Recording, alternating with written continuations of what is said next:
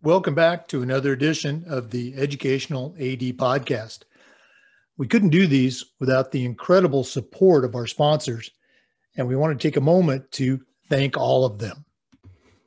First, thanks to our diamond sponsor, Varsity Brands, including BSN, Varsity Spirit, and Herff Jones. Varsity Brands, elevating student experiences in sport, spirit, and achievement. We also want to thank our platinum sponsors, including Ephesus Lighting, innovating a brighter future at every level. Camp Mobile, where leaders communicate better. Hometown Ticketing, simple and easy online ticketing. Vital Signs, bring student achievements to life. And Gipper, sports graphics made incredibly simple. Thanks to all of our great sponsors. Welcome back, everyone, to another episode of the Educational AD Podcast. Our guest today is NIAAA legend, if I dare say so, Mr. Gary Stevens. Gary is a certified Master Athletic Administrator. He's currently the Director of Student Activities at Thornton Academy in the great state of Maine. He's also been very active over his career, not just with his state association, but with NIAAA. And he's probably one of, if not the most published athletic directors in our profession. Gary, welcome to the podcast. Thank you very much, Jake. It's great to be here. And thank you for the invitation, and looking forward to spending some time, at least virtually, with colleagues from all over the country. Well, absolutely. We're excited to have you on and share a little bit of your story. We always like to let our listeners have a chance to get to know our guests. And, you and I have been doing this for a long time, but tell us a little bit about yourself, where you grew up, where you went to school and college, and maybe how your love of sports, led to this career in athletic administration. Well, I will tell you, Jake, that from where I started, I don't think it was a given that our paths would cross today. I could never have envisioned growing up in Lincoln, Maine, which is a small community, about 6,000 people, located about 40 air miles from the Canadian border. In fact, the main expression is "as the crow flies." The community I grew up in was a paper mill town. In fact, it was a blessing for me to grow up in the paper mill town, and that for 3 summers I was able to work in the paper mill to help pay my way through college, and have some great opportunities from there. I was born in 1961. I graduated from high school, a school called the Mattinock Academy, which had about 500 students when I went to school there. Now it's in part of the high 300s. And in fact, my younger sister is the superintendent of schools in the community where we both grew up. But athletics has always been something that's been a great passion of mine.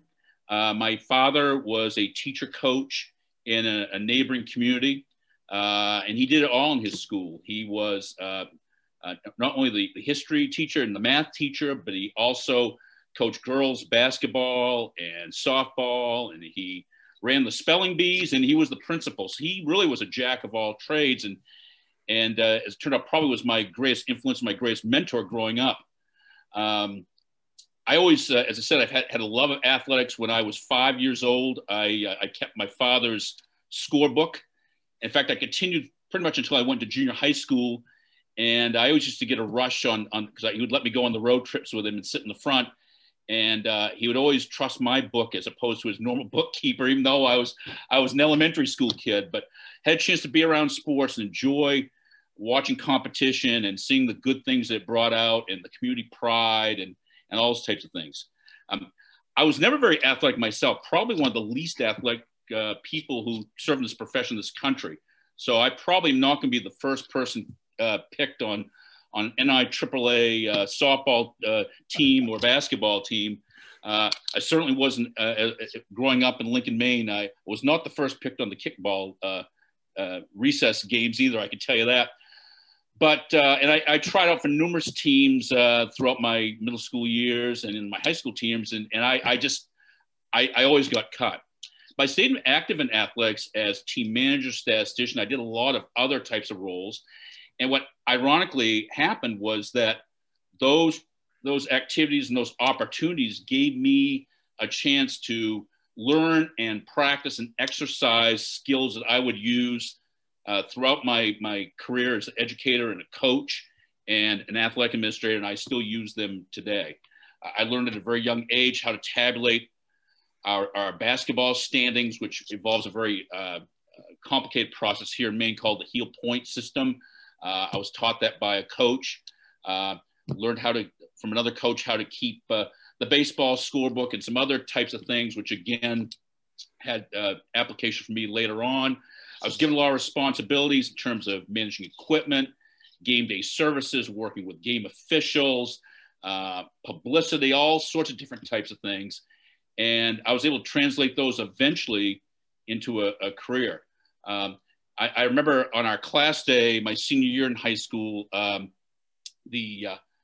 class prophecy was that one day I was going to become the commissioner of Major League Baseball, the commissioner of the National Basketball Association. I was going to take Pete Rozell's job with the NFL. I was going to be the new head of the NHL and also the head of the World Wrestling Federation. So that was my projection. I was going to be all those people because people knew my love of sports, understood my passion, my organization. And although none of those things came true, it's sort of ironic in that here as a high school athletic director in Maine, I am responsible for managing basketball and baseball and hockey and football. And we even had wrestling in my previous school, not the WWE blend, but certainly we had amateur wrestling. So that prophecy, I guess, sort of came true. I was always, as a student growing up, very serious about my studies. And in fact, I often tell people who don't believe this, I said, my passion probably for history is greater than it is for athletics. I'm just an avid reader of history, and I enjoy C-SPAN 3, and I enjoy current events and that type of thing. And I actually turned that into my college major. And so upon my high school graduation in 1979, I left my home state, went to Boston, and just had a wonderful opportunity to attend Harvard University for 4 years, which I was actually the first student history of my school to have that opportunity. I had a connection through actually the priest of the church that I attended had been an alumnus, and he called me to his office one day and suggested I may want to try that and apply, go through the process, and I did, and had a great opportunity. Obviously, not being very athletic in high school, I was not able to participate in terms of any collegiate athletics, but I was very involved in intramurals. Actually, I had my first athletic administration job my junior year at Harvard. We had an intramural league that competed for something that was called the Strauss Cup, and Harvard is broken up into different housing units. And my house, Lowell House, had about 350 students. Each of the houses had a team, and we were not the most athletic house at Lowell either. We had a lot of scholars, and we had a lot of artsy people. Not a great number of athletes. Most of the real athletic types tended to go to one of the other houses. But I was in charge, along with another student, of running our intramural program, which involved going to meetings every month. The director of intramurals, Floyd Wilson, who had been the basketball coach at Harvard just before Satch Sanders took over when he retired from the Celtics. And Floyd ran our intramural program, and we all had monthly meetings, and we did scheduling and compared rosters. And it was really a precursor to what I ended up doing as an adult. It gave me an opportunity to meet a lot of great people and make some great connections. I also, at the same time, was working as a sports reporter, which ties into probably my interest in writing. I worked for the Harvard Independent, which was a campus weekly that came out. It was the real rival paper at Harvard was the Crimson. It's still produced daily. It's the only daily newspaper that comes out of Cambridge, Mass. But we had a wonderful staff with that newspaper, and I had a chance to interview some really great people. My favorite interview was probably Bill Cleary, who was the head coach at Harvard of their hockey team, had been a 1960 Olympian, had won a gold medal. His daughter was in my class. In fact, she was also one of the secretaries for another house, so knew who she was, and he was just a wonderful interview. And I got to meet some really great people such as that. And it just was a great opportunity for me to hone my writing skills, to, again, meet people and be involved in athletics, even though I myself was not on a varsity team.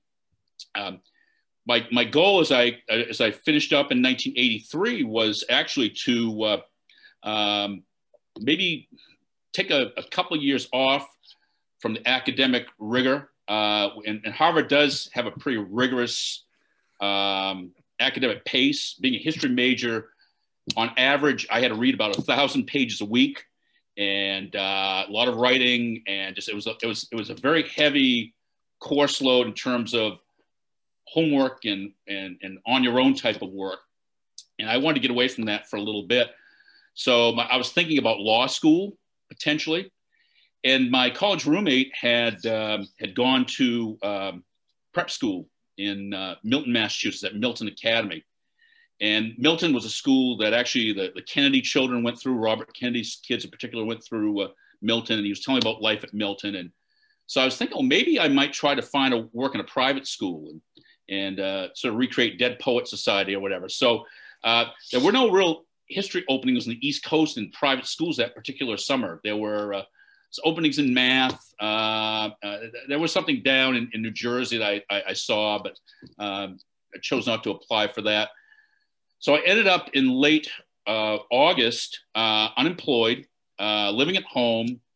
My dad goes to a school board meeting one night. He comes home, and I remember lying in bed and him saying to me, you know, I was chatting about you with my superintendent today, and there's a small elementary school, which is about 30 some miles north of where I live, even closer to the Canadian border, this little backwater town called Reed Plantation.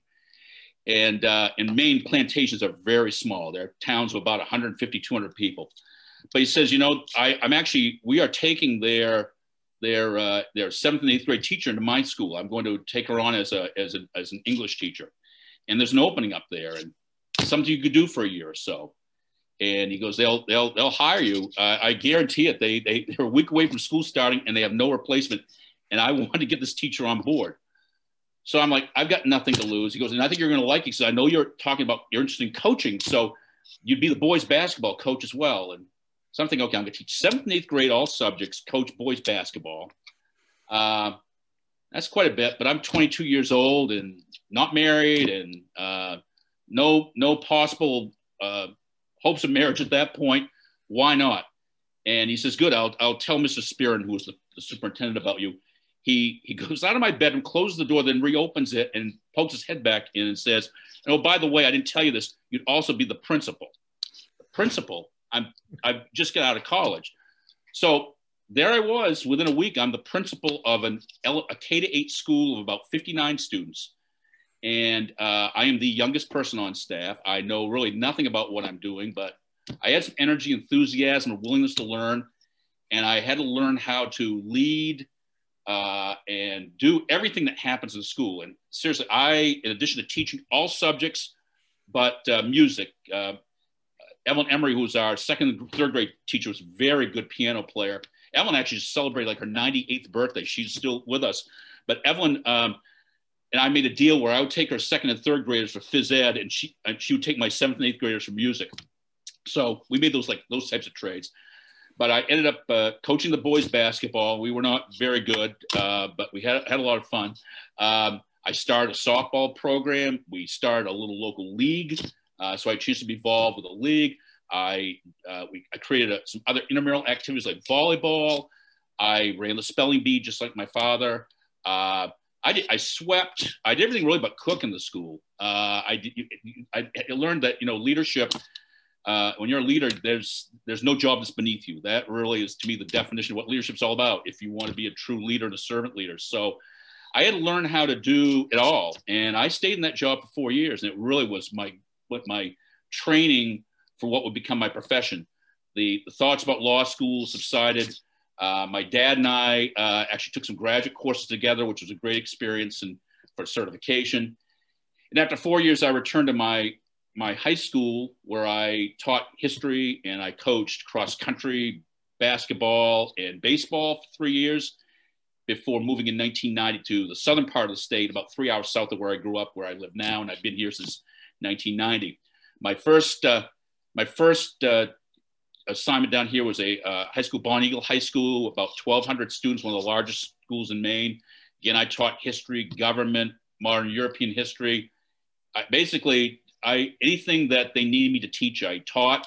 My department had a lot of people who were very possessive about the courses that they taught. And I told my department leader, Dale Sinclair, just give me whatever's left. I'll teach whatever. And so trying to be a team player, and they had seniority on me, so I understood that.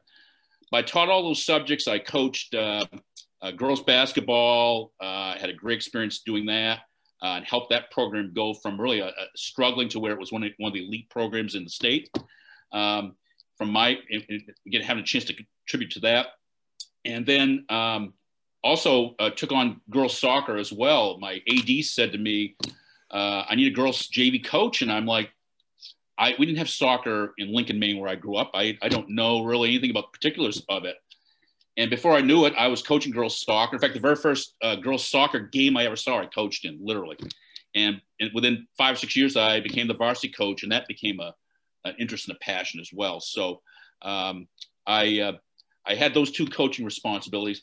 And we get to around 1996 or so, and our athletic director, a gentleman by the name of John Giberson, who actually was my landlord for 4 years, and he introduced me to my future wife.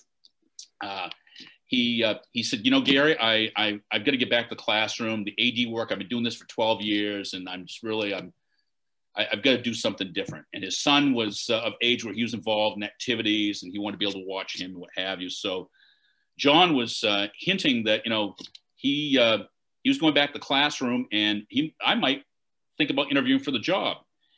And I had just been hired he just hired me as the girls soccer coach. So I was just taking that head coaching position. And then within 2 weeks, this opportunity comes about. And I realized that he had been training me all along for it.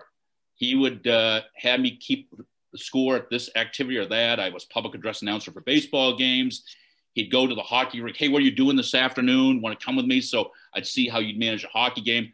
So he had sort of given me on-the-job training throughout the whole first 6 years I was at the school. And they hired me, and I remained there until 2007. And again, had a great experience, had a chance to help build with a head coach we hired in 1998, a football program, which is an elite program in Maine, as is the one with the school I'm at now. In fact, we are now big rivals.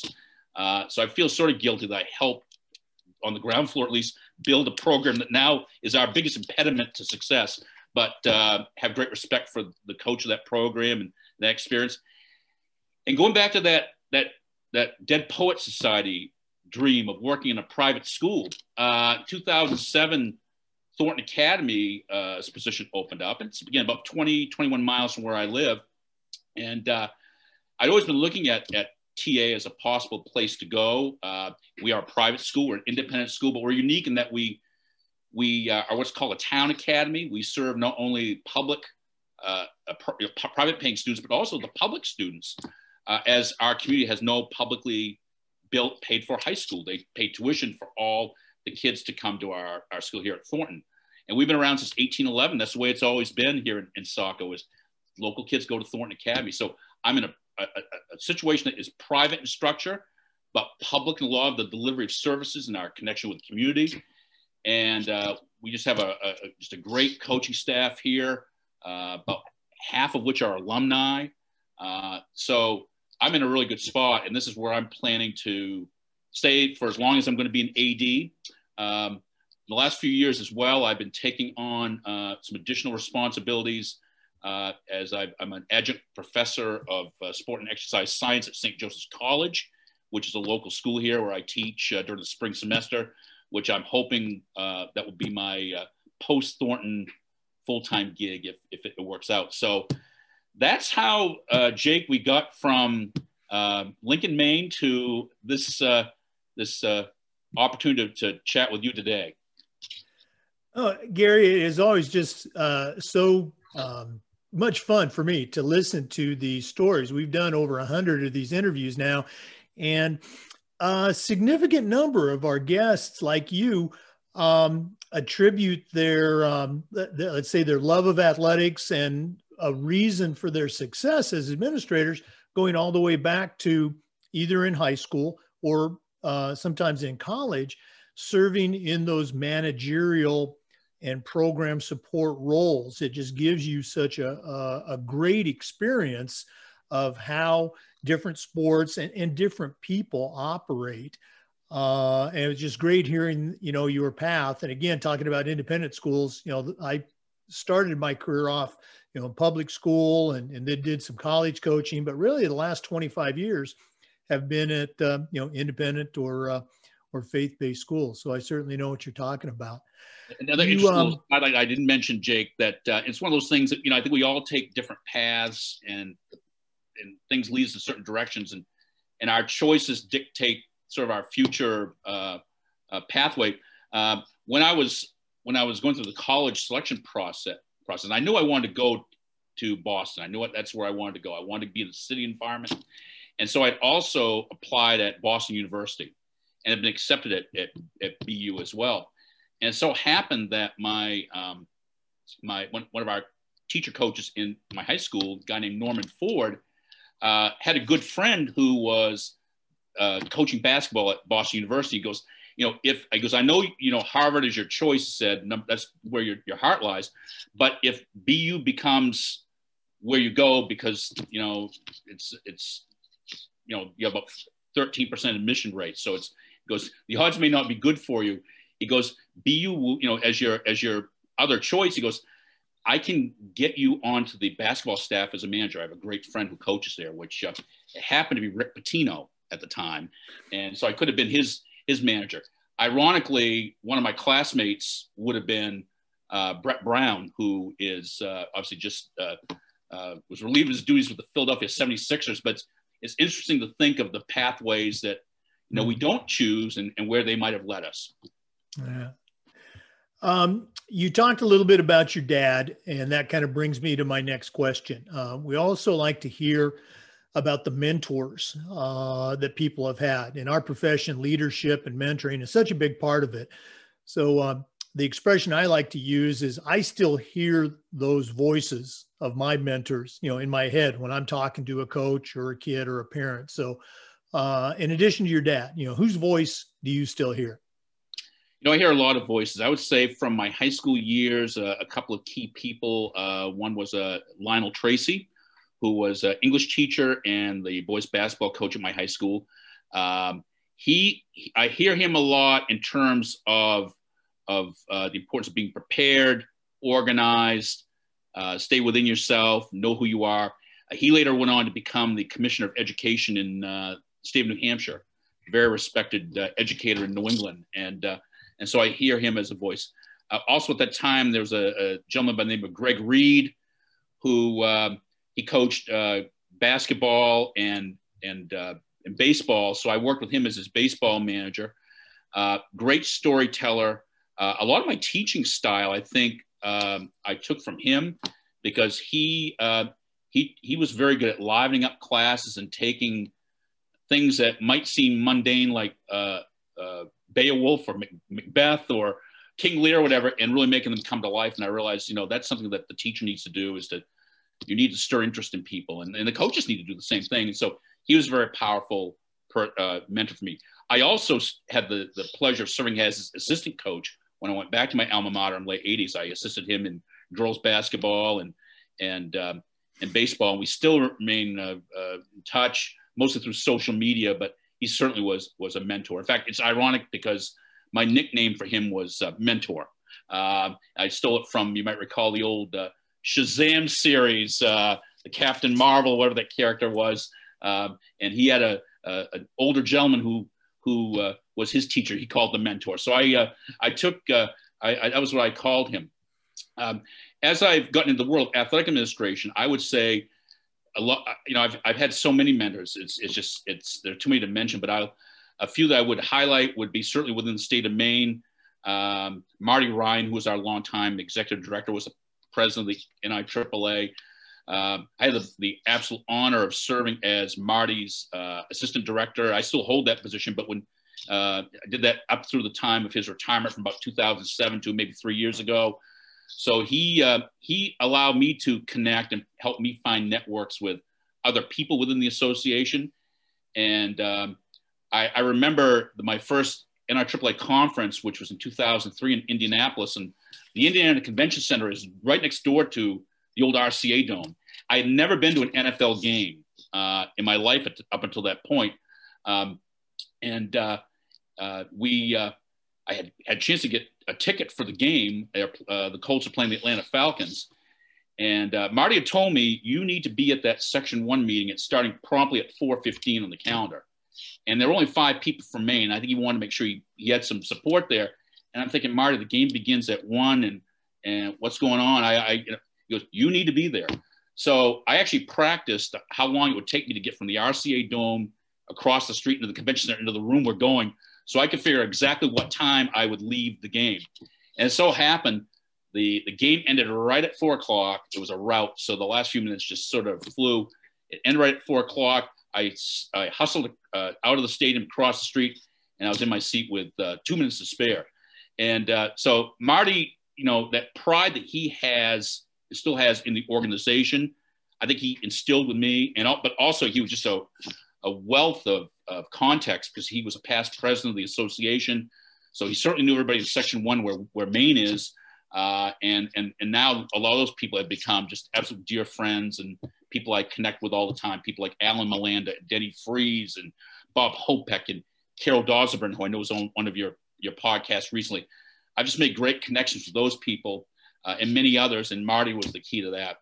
But probably more recently, probably the most powerful mentor has been our current executive director, also a past president, Jerry Durgan. And I serve with Jerry in a role supporting our organization, as he is the executive director and I as an assistant.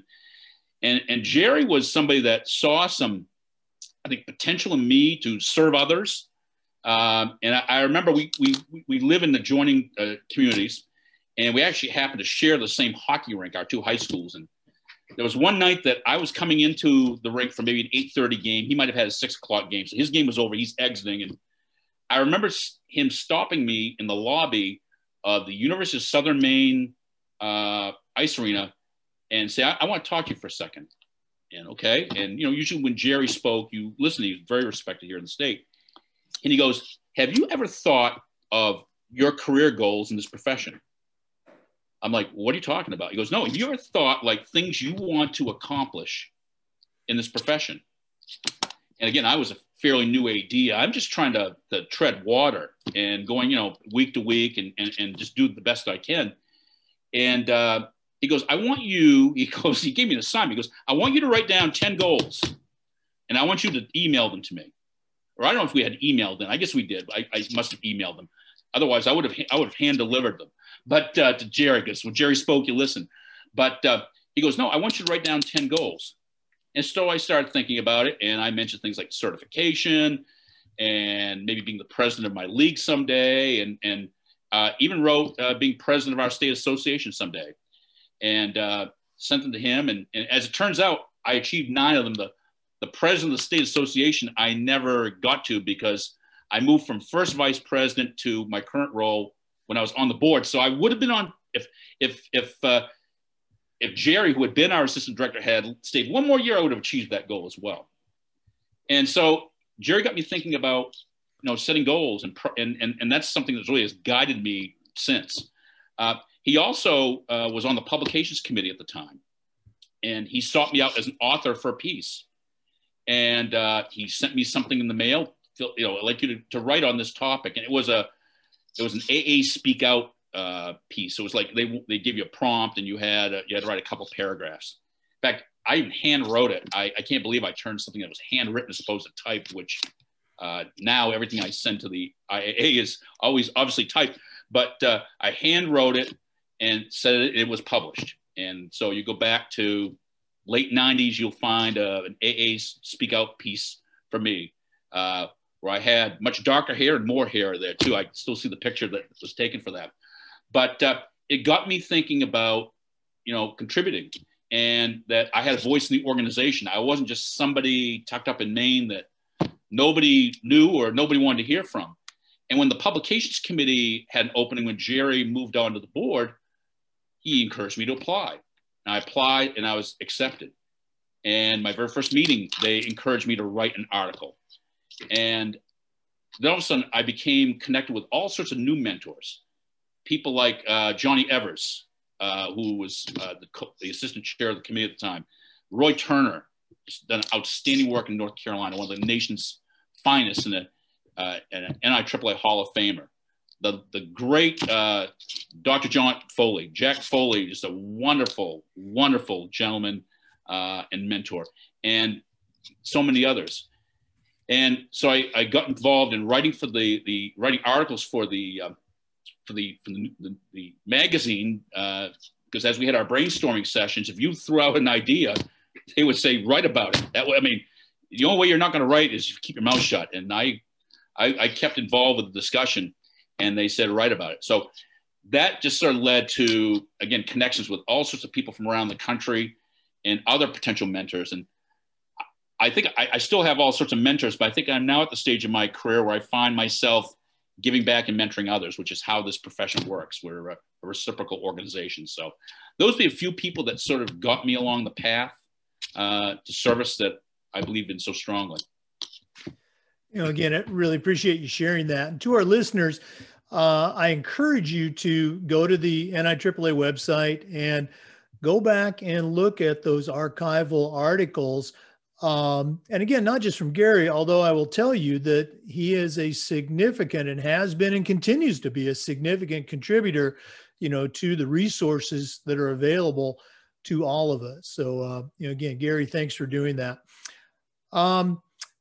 One of the things we like to do with our podcast is to share this idea of best practices. And I know you've been in a lot of schools, and as you've shared already, you've certainly made your mark on each of them.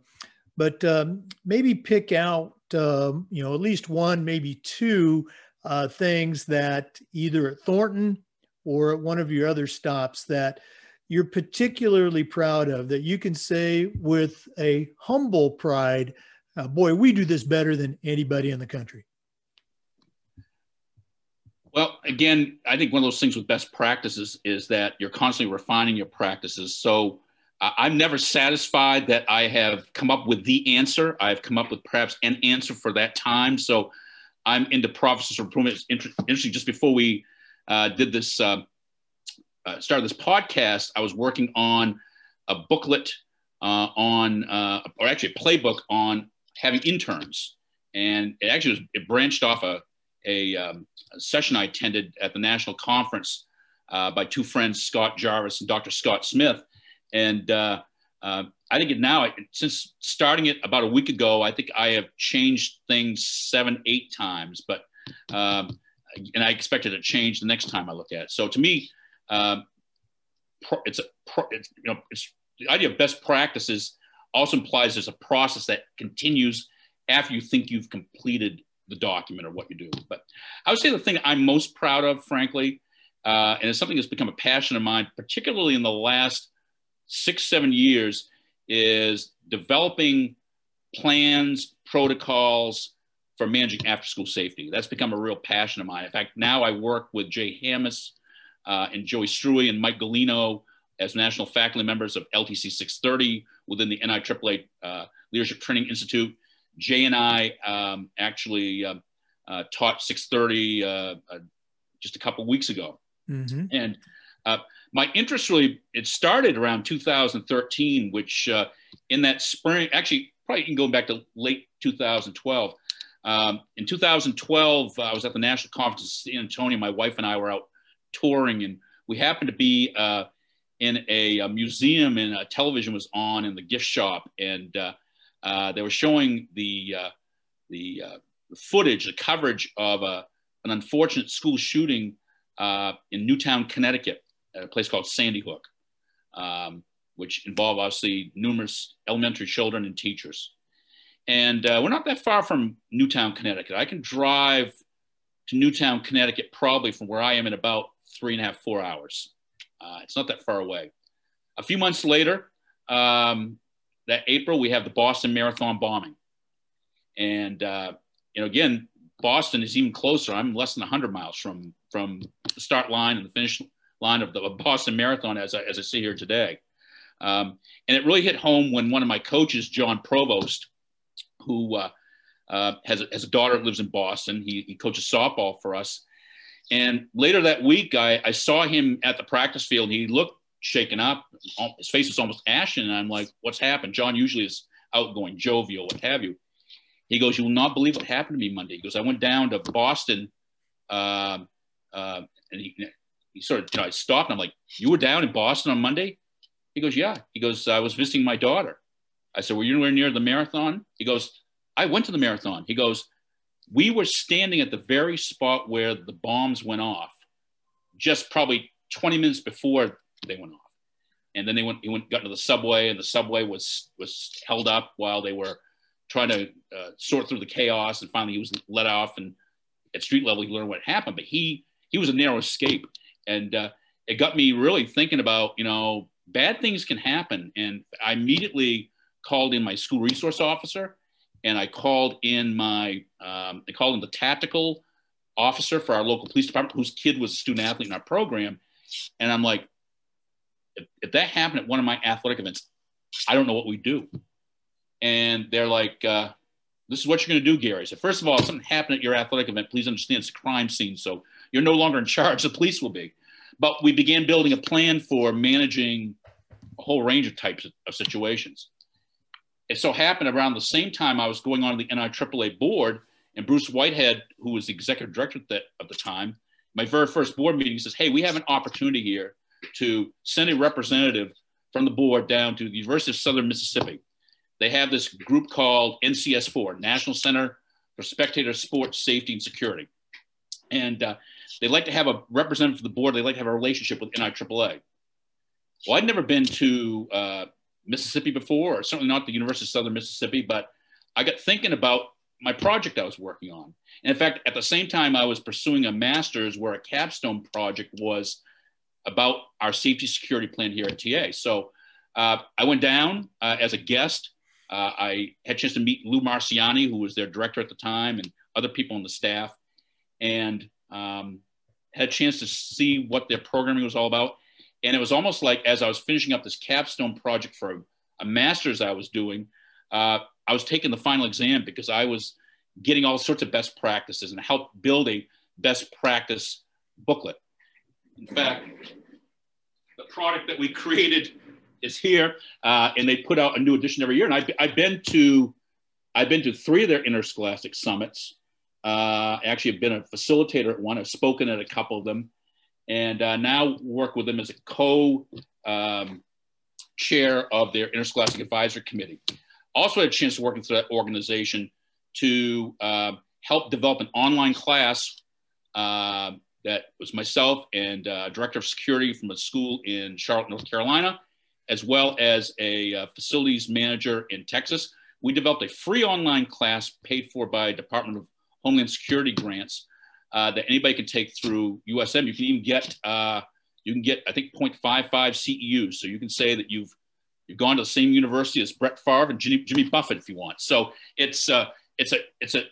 my point is that all these opportunities have helped me develop what I think is a pretty detailed yet fluid, constantly evolving safety security plan for my school.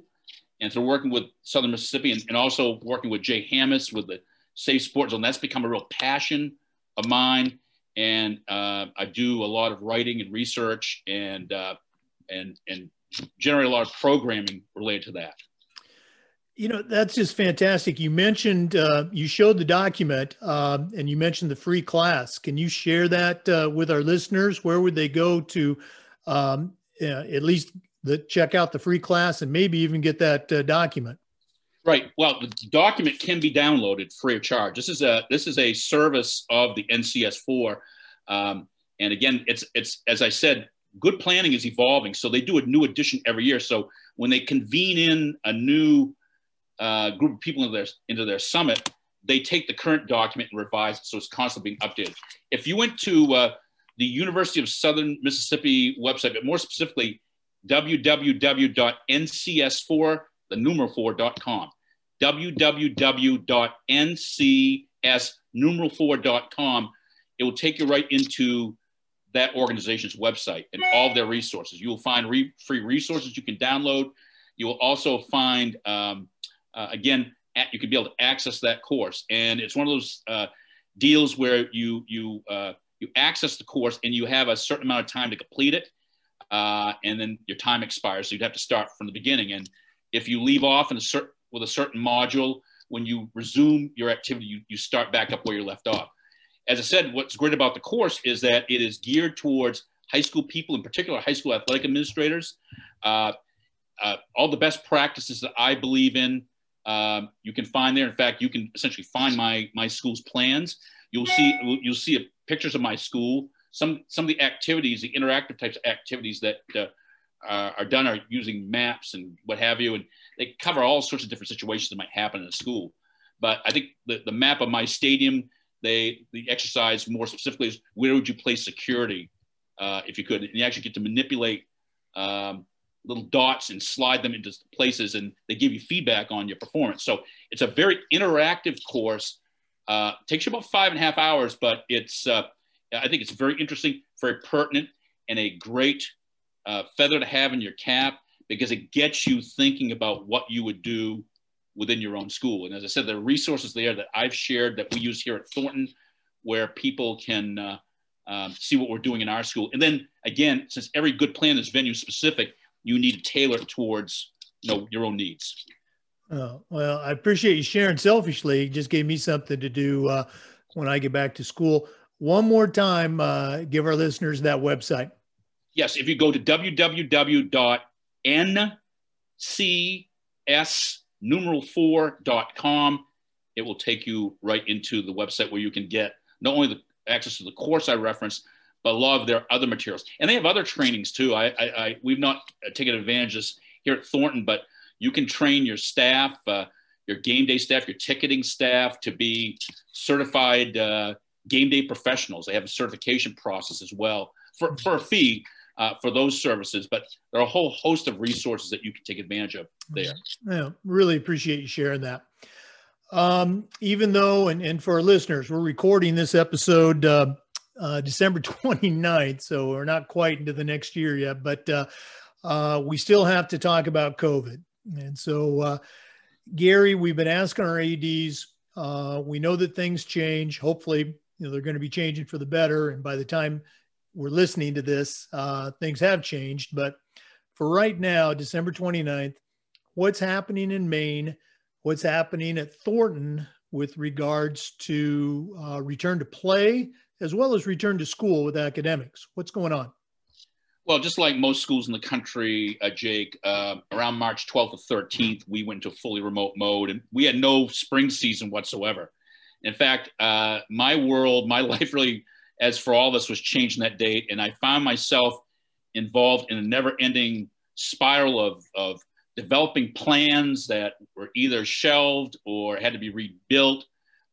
It's been a whirlwind experience. In Maine, schools were allowed to return to some summer activities, namely conditioning and eventually some small-sided work with the ball or what have you, beginning early July. There were some parts of Maine, particularly my part in the southern part of the state, where we have a higher incident of COVID than in the northern reaches, where we did nothing in the summer whatsoever. And so we didn't have a chance to do that training. Around early September, schools were coming back to session, and they've come in a whole variety of different ways. Our school, for example, and we're one of the largest schools in Maine. We have around 1,400 high school kids here, and a small middle school as well that joins us, that is under our wing. We are a hybrid model where we have half the students meeting in person 2 days a week. And then 2 additional days a week, the other half of the students, the other half of the alphabet is in person. And then 1 day we're fully remote. Those students that are remote at Thornton on a given day, actually connecting with their teacher who conducts the class, both in person for those who are in front of him or her and virtually for those who are behind a screen. And we've been operating that way since the 1st of September. We actually had to shut down for a month. We had an outbreak here, starting with 3 people, which was was defined as an outbreak in Maine. Within 2 days, it was 11 people. And so we were fully remote for a month. Now, while this is happening, you know, our state athletic association was opening up the opportunity for athletics here and in the fall. Athletics primarily was soccer, field hockey, cross country, golf, resembled themselves. Volleyball was allowed to be outdoor only, but essentially either drill work or schools could get together and play an outdoor game, but you're not playing for any championship or anything. It's more just the activity. And 7-on-7 football, which essentially is your skill players doing their summer work, and they were doing that throughout the whole season. We were on hold here at Thornton at the beginning of the season because Maine has set up a county by county system, and they have a traffic light designation for each county of green, yellow, red. And that tells you what you need to do academically. So red is fully remote, green is fully, you can go fully face-to-face, and yellow, you're a hybrid. If you're yellow or red academically, athletically, that meant you cannot begin. And we remained in yellow until around Columbus Day, which meant we had 4 weeks of the season left while the rest of the state was doing something. And there were schools that were starting and stopping based upon the instance of COVID within their school or opponents that had experience, et cetera. So finally, we were able to resume and begin our practices and our protocols, all the things we'd prepared for. And, you know, we had the screening mechanisms in place. We had I call them go kits that we give to all of our coaches for cleaning, sanitizing, and all those types of activities. We had our practice plans built.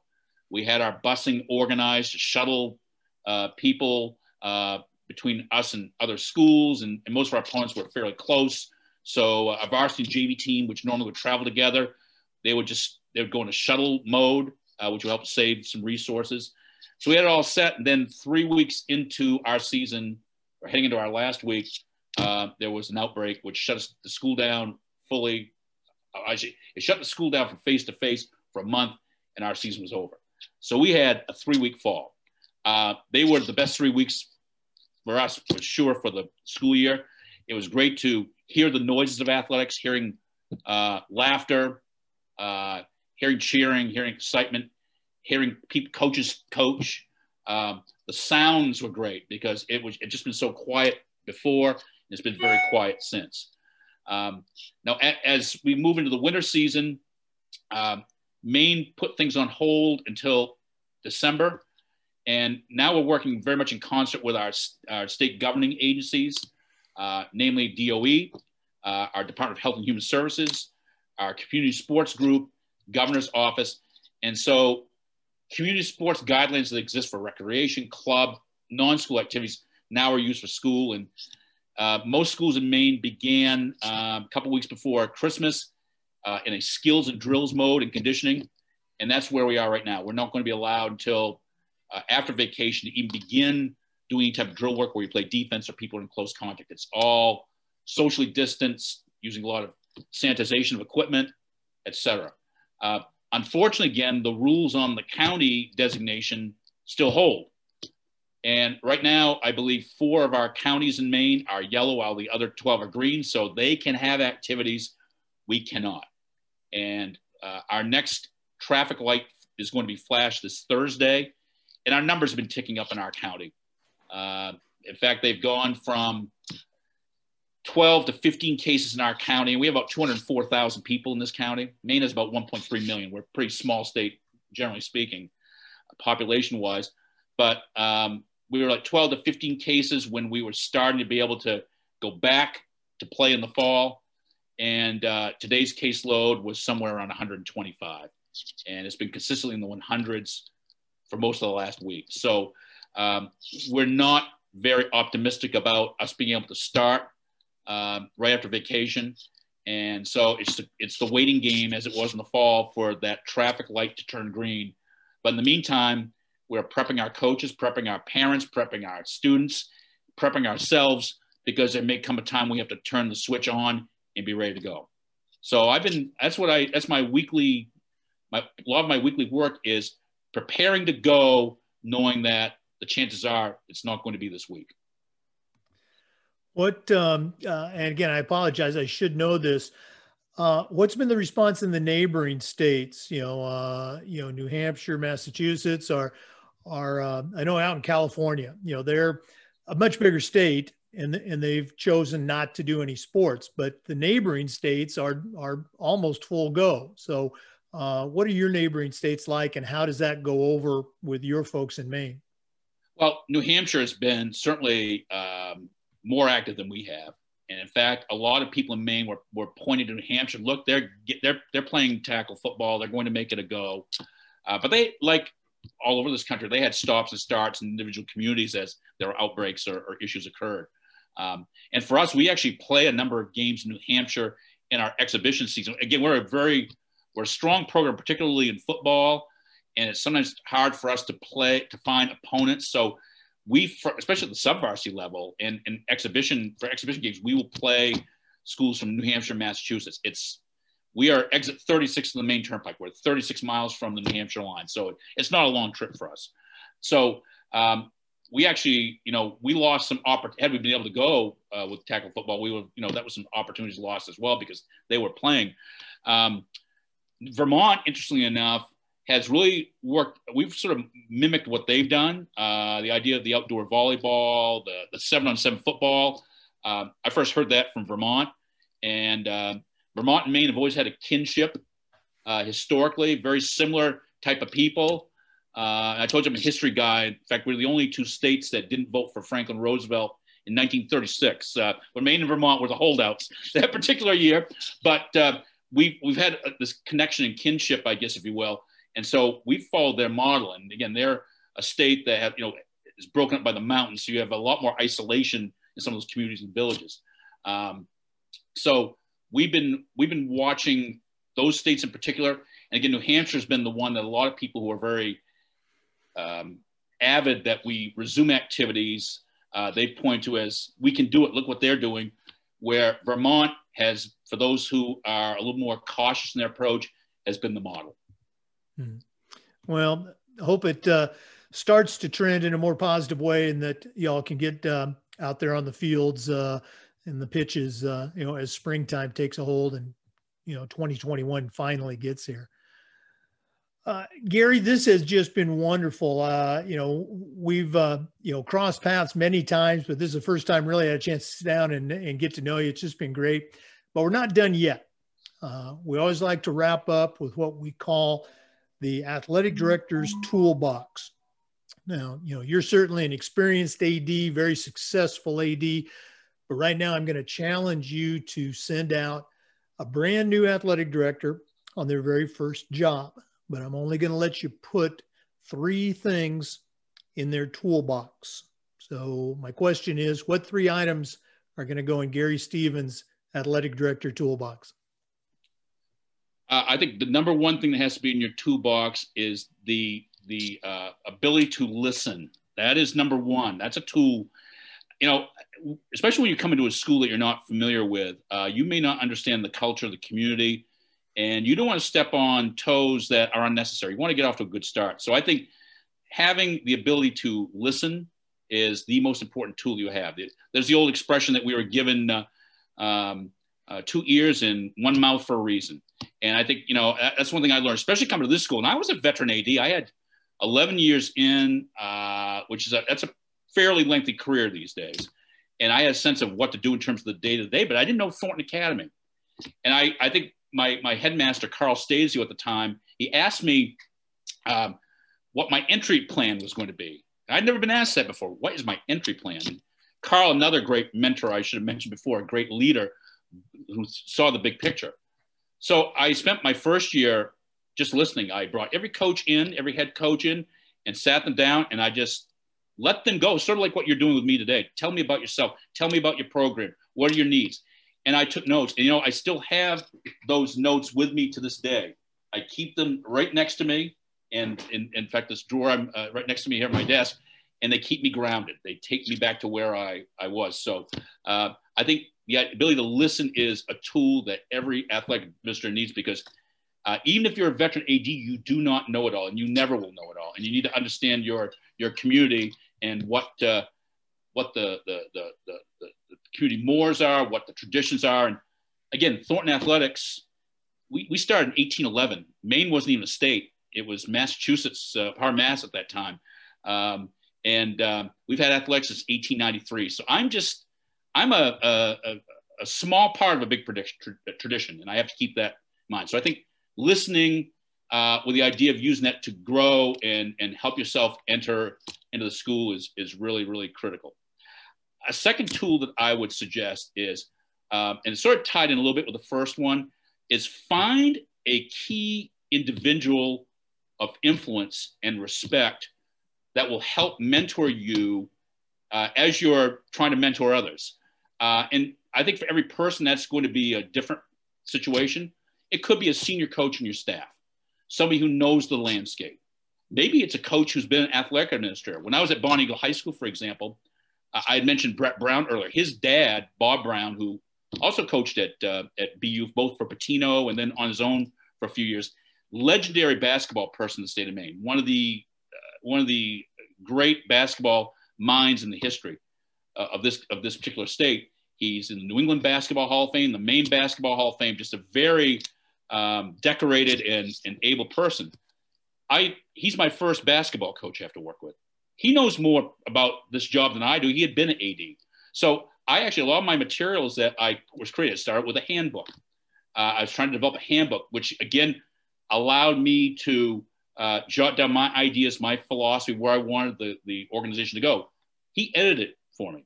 And I got back a lot of comments, a lot of red ink, but it was a positive red ink because he's just giving me different ideas to think about. So when I started at Bonnie Eagle, my first AD job, it was Bob Brown. When I started as a principal at age 22, it was my dad, because he'd been a principal as well. So he was the mentor. And here at Thornton, I would say the person I probably rely on the most is our head football coach, Kevin Kiesel, who is a very highly decorated coach. He's won 4 state titles in this decade, winningest coach in the history of this program, which again goes back to the 1890s. And I also know with Kevin, if he thinks it's a good idea, chances are most everybody else thinks it's a good idea. Or if he finds a pitfall, then I know what I need to work on. So he's my sounding board a lot, because he understands those traditions, and he is really the senior coach on staff, if you will. So I think, again, the second tool I would put is find somebody to bounce ideas off from. And again, it's got to be somebody that you trust. It's somebody that you're willing to take some criticism from that can help you become better. And like I said, I am 59 years old. I've been an AD for 25 years, and I still bounce ideas off of Kevin Kiesel. When I see Bob Brown, I still consider him a mentor, and the spirit of my father, who passed away about 30 years ago, still is with me. So those mentors are critical. So that would be the second thing that I would do. The third tool that I found very helpful, and this is maybe a little different way of thinking than maybe some of your other guests have, but another person of influence that I think you need to work with. I think obviously my assistant AD is my certified athletic trainer. That's not his title. That's not what he's paid to do, but he essentially is my assistant AD. And so I think forming a connection with a certified athletic trainer is critical, because one of our major goals and one of our legal duties as an AD is to provide a safe playing environment. And I think having a connection with and being willing to use the services of your certified athletic trainer addresses that in terms of making sure that we're addressing all the safety components, but also they're critical in terms of other things that you may have to do. I mentioned the safety security plan earlier. His voice is in that plan. Things that he would see as important are in that plan, because he's really the eyes of our athletic program. He knows every student. I like to think I know almost every student. He does. He's probably the one person that knows everybody because he has to work with them all in terms of taking care of them. So, you know, he's helped me develop a number of documents. During this COVID experience, he has attended all staff meetings. We've had some league meetings where I've invited him. We've been developing some documents for how we're going to manage like a basketball game during COVID or manage a soccer game. And so our league has developed some very specific materials. I've invited him to attend those meetings because I get that other set of eyes, that other voice. It's somebody who's on that sideline that sees what's going on. So I think making sure you have a good connection and use the services of your certified athletic trainer, or if you don't have a certified athletic trainer, find out who is going to support you in providing that safe playing environment for kids. And, you know, small communities, they may rely on the school nurse or a local doc or EMT or whatever, but you got to find out who that person is because they just address so many areas that ultimately can impact you, obviously legally if something goes wrong, but most importantly, the safety and security of the kids and the coaches, they have their back. So that would be my toolkit. And I guess all three of them really fall, Jake, into the idea of relationships, because the relationships have helped me craft all the individual tools that I use on a daily basis. No, I really appreciate you sharing those. And again, listening, mentoring, great, but I'm so glad you mentioned that athletic trainer because as you mentioned, we like to feel that we know all of our student athletes, but I guarantee you there are no secrets from that athletic trainer. You know, they know exactly what's going on. And we've certainly blessed at my school. We have a great one. She really does a great job. Gary, thanks so much for sharing. Thanks so much for being on the show today. Well, it's great being here with you, Jake, as well. I appreciate the service that you're providing. Again, in this, I think one of the outcomes of COVID-19 is we've learned how these virtual tools can help create relationships and connections with people that we never met. You know, I mentioned Scott Jarvis earlier. Scott and Dr. Dustin Smith out of Arkansas, I've never met them personally, but we've been involved with a couple of workshops through the NIAAA. Scott was on a podcast I've been hosting here since May 5th. And he was a regular attendee and a guest occasionally. So we built a connection there. And then I was actually invited to attend a program put on by my good friend, Doug Kilgore in Arkansas. And I saw Dustin Smith in action. And I want to work with that guy. He is a young superstar, bright. He's got great interpersonal skills. So I reached out to them and we've collaborated on a couple of projects. And I just think that's been one of the gifts of the pandemic is that these tools have allowed us to have these forums where people share ideas and build new friendships that we know are only going to be stronger when we have a chance to be together again. Mm-hmm. Well, Doug and Dustin have both been guests on the podcast. I'm got Scott on the to be recorded later. Gary, if our listeners wanted to reach out to you and pick your brain, what's the best way to get in touch with you? I'll give you a few ideas if you want. First of all, I'll give you my direct cell phone number. I have no problem ever taking a call from a colleague. And frequently when I've presented, I always have my cell phone up on the screen. And I will, when I come back home after a national conference, I will get a call from somebody from Minnesota or Nevada who I want to talk to you about what you talked about, which I welcome that. It makes me better AD too. So it's mutually beneficial. But most importantly, it's just great to be able to serve. My cell phone number is 207-671-4578. Again, Maine has just one area code, although we're growing, we might get a second. It's 207 for now, 671-4578. My email is gary.stevens@thorntonacademy.org. And Thornton has an N in there, which can be oftentimes missed by people. It says THORNTONACADEMY, all one word, .org.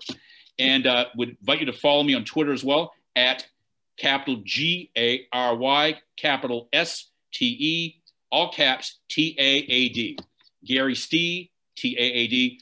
And you can see what's going on at Thornton Academy. We use our social media to promote what's going on here. And I have some history posts. I posted a basketball game that took place, I think, 99 years ago today here at Thornton this morning. So you can find out what the score of that game was if you want, and some other fun things that we put up there.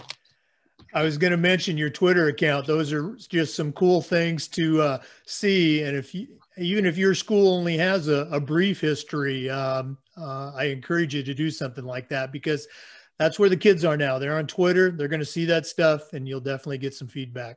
Yeah, and it's great is that we get a lot of feedback that the kids to see their name on the tweets, it's a big thing to them. And if I miss something, I hear it as well. So there's a responsibility that goes into that as well. It's not always it's not always easy, but you try to do your best to promote as best you can.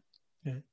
Well, Gary, thanks again. To our listeners. Remember, these Zoom recordings are also being uploaded to the FIAAA Educational Athletic Director YouTube channel.